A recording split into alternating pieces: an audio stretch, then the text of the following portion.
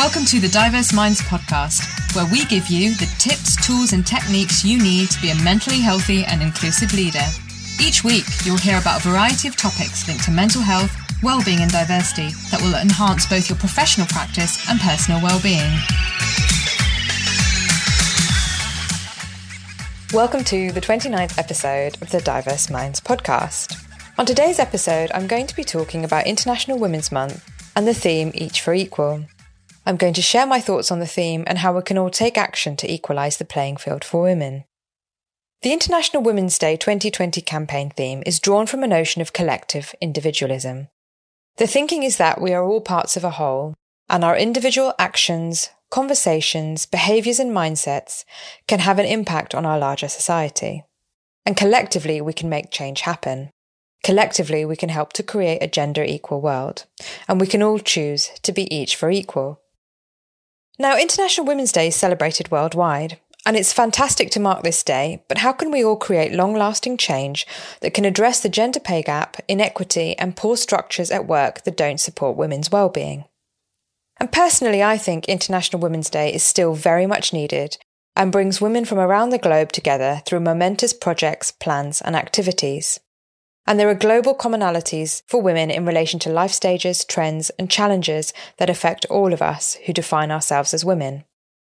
From workplace gender-based harassment, from family-based sexual harassment, the glass ceiling that I would often refer to as the concrete ceiling for global majority or black and disabled women, essentially women working for free from the 10th of November each year in the UK, if we look at median and mean pay gaps. And these are all issues that workplaces and society must address with a sense of urgency too, as it doesn't make moral business or economic sense to let this drag on any longer. Looking at the most recent stats from 2019, every employer over 250 employees has to report on their gender pay gap. In April 2019, the median hourly pay for full-time employees was 8.9% less for women than for men. The median hourly pay for part-time employees was 3.1% higher for women than for men. Both these figures exclude overtime pay. And I've used this information from the gov.uk web pages on gender pay, and I've included a link in the show notes. Now you may think, well, okay, part-time pay for women is 3.1% higher for women, but this is due to a bigger proportion of women being employed part-time. The likelihood is through the fact that women are still primary carers. And part-time workers do tend to earn less per hour than full-time workers. And the gender pay gap for all employees is considerably larger than the full-time and part-time gaps. Median pay for all employees was 17.3% less for women than for men at April 2019. There has been a downward trend in the full-time pay gap since 1997, and the overall pay gap has decreased over this period. In the meantime, the part-time pay gap has generally remained small and negative, with women earning more than men, on average.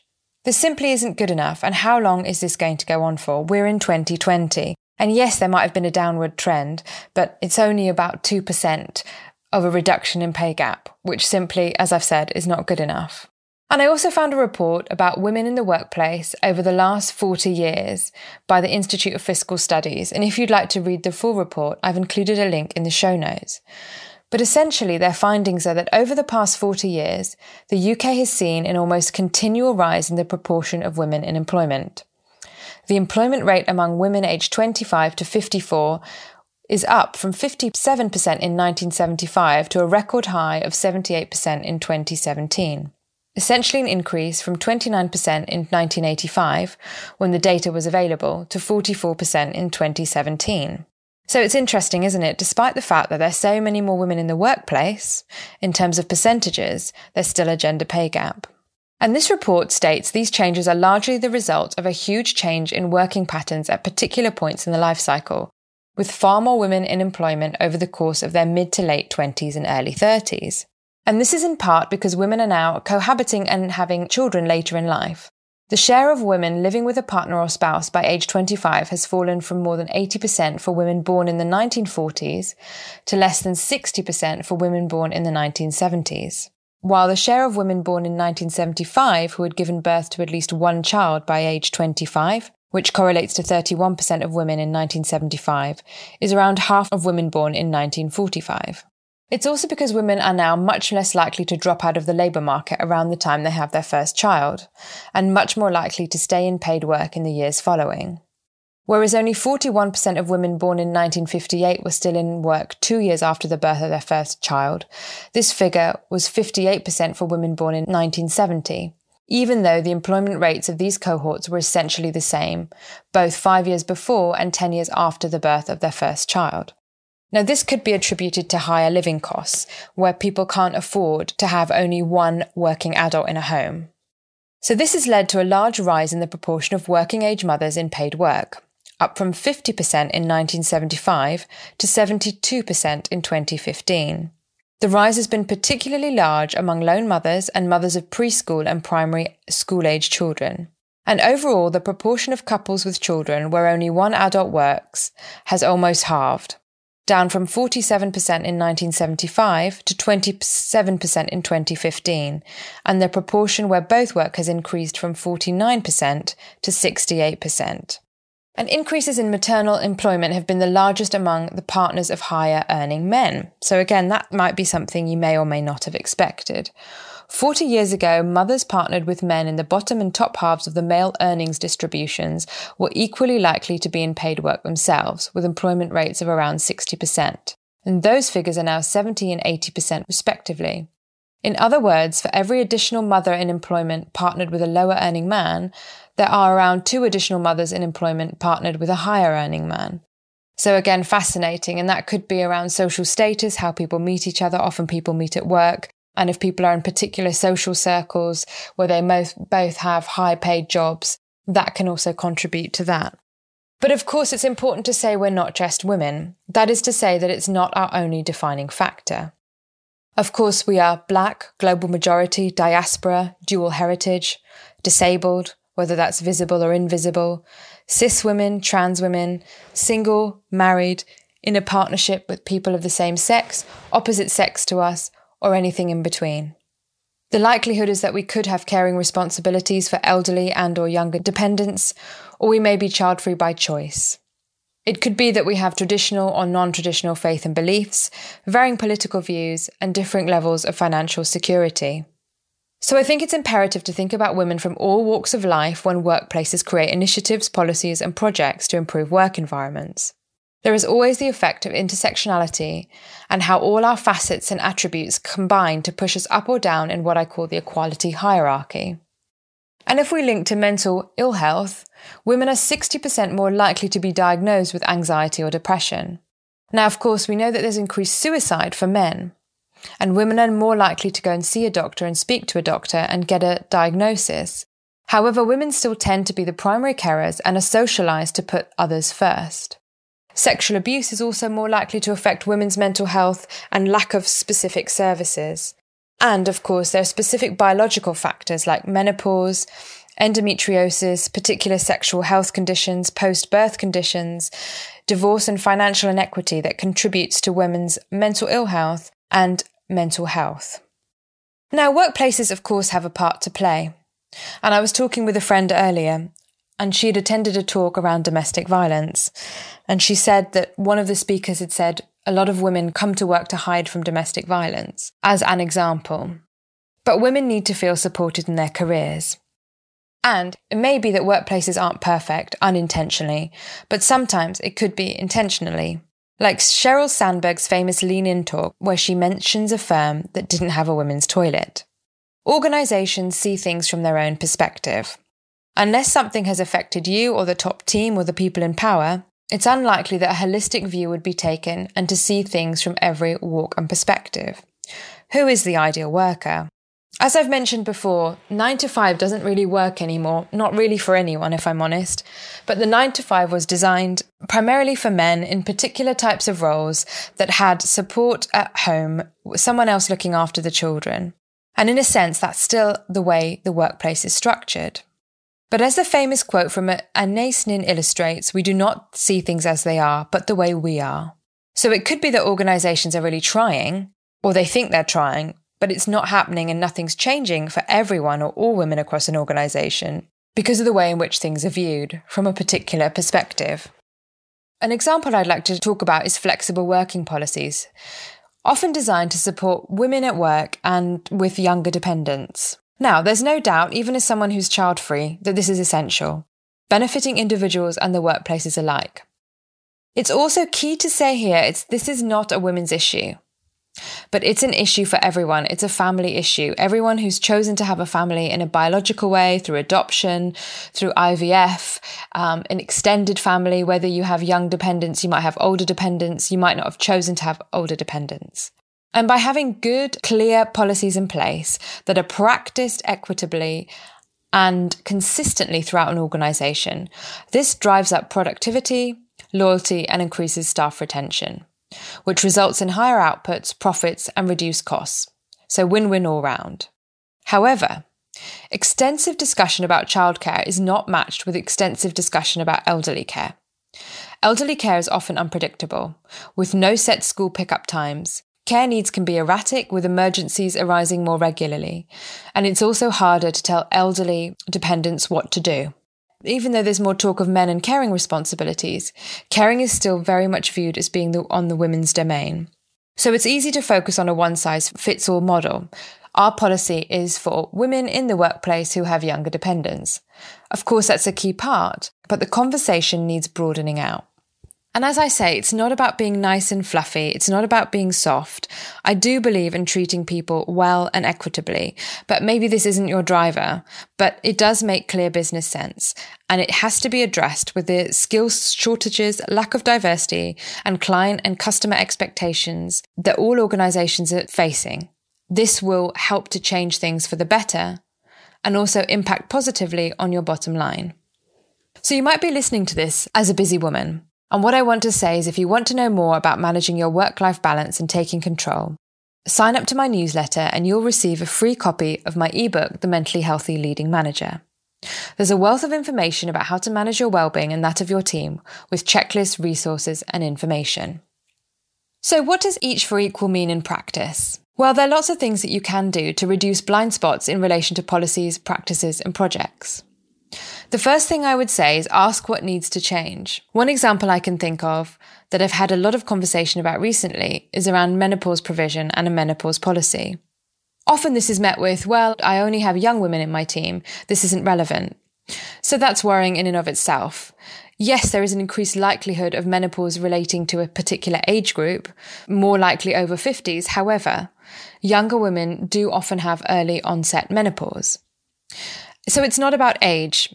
It's about thinking, what are the practices, provisions, and criteria that we have in this organisation or don't have that would make people's life easier? And often what you find is if you create these policies and practices, they don't just benefit women who are experiencing menopause, they will be beneficial to everyone.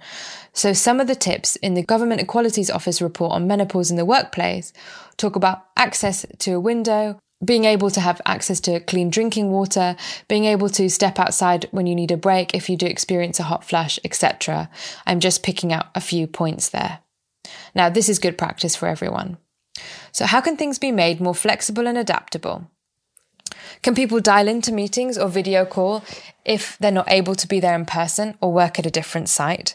In the age of technology, it does astound me how it's very rare that A, people can do this, and B, how seldom the technology works or works effectively. But surely this should be quite straightforward and easy. The second thing is maybe you have your policies and procedures. Maybe your organisation is the best, but are they fit for purpose? Have you tested them out? Have you sought feedback? And also, are they applied consistently across an organisation? Now, staff networks are partners to any organisation and can provide this constructive challenge and give you information about how your policies may or may not be working. Collectively, staff networks maintain a bird's eye view to ensure a well-rounded approach is taken. But how are staff made aware of opportunities to join networks, and particularly women's networks? Because what I find is that women's networks in big companies consist of the senior or upper middle class women. There doesn't really seem to be a voice from women in different parts of a business, estates, facilities, jobs where they may not have access to computers all the time. So is there representation? And if not, how could there be representation in your women's network? Encourage managers to give their team members time away from their desks or their workplaces to participate in organisation-wide initiatives. And this is so important because if we think about the blind spots, we're not going to be opening up and seeing our blind spots if it's the same people at the table every single time. Review staff survey results to discover pockets of disengagement. As I mentioned, technicians, security and estate staff will not be at their desk all day and are less likely to respond to email campaigns. How can you ensure everyone has access to input and share their ideas for improvement?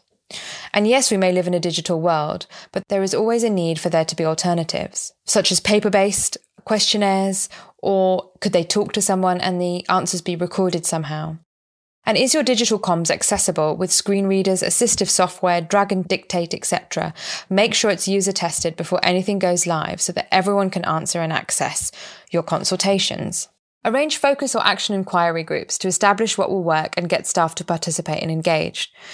And again, action inquiry or focus groups should include BSL interpreters if someone uses British Sign Language, or support workers if they need one. And do note that managers and their team leaders, once the reports have been written up, will need to respond to the results and suggestions. Otherwise, there's really no point in having them because people feel like they've been asked to take time out of their day-to-day and their recommendations are still not heard. Create opportunities for staff from all areas of an organisation to connect, talk and understand each other. And I think this can really be the most powerful thing. Effective ways to do this are through work shadowing or reverse mentoring. I'm not really a big fan of the term reverse mentoring, which is essentially when a junior team member or someone more junior enters into a professional friendship mentoring someone who is more senior. And the senior person gets to spend a day or however long you want the mentoring program to run for in this individual's shoes. And they may exchange skills, knowledge and understanding. But I have, even though I'm not keen on the term, and you can call it whatever you like, I have seen shifts in the way staff view each other after an initiative like reverse mentoring, both at an individual, team and thirdly at an organisational level. And I wouldn't say that I've seen an organisation totally solve this, so the each for equal to completely blitz through and make sure that there is absolute gender parity.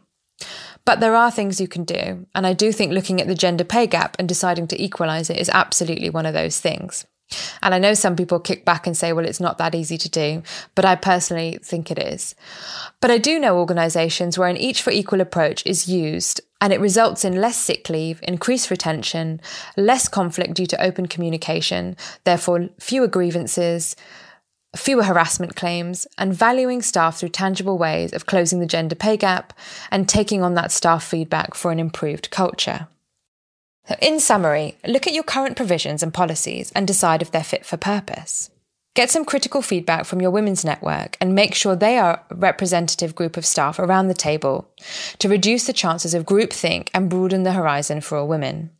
How will you get other women at the table? What is your outreach, encouragement, and action strategy? How will you make sure managers let their staff take part in these vital change programs? And make sure the feedback you received is acted upon and fed back to the women who gave it to you in an accessible and multimedia way. I really hope you found this episode useful. As you can tell, I'm very passionate about each for equal. And as I say, this is absolutely not a women's issue.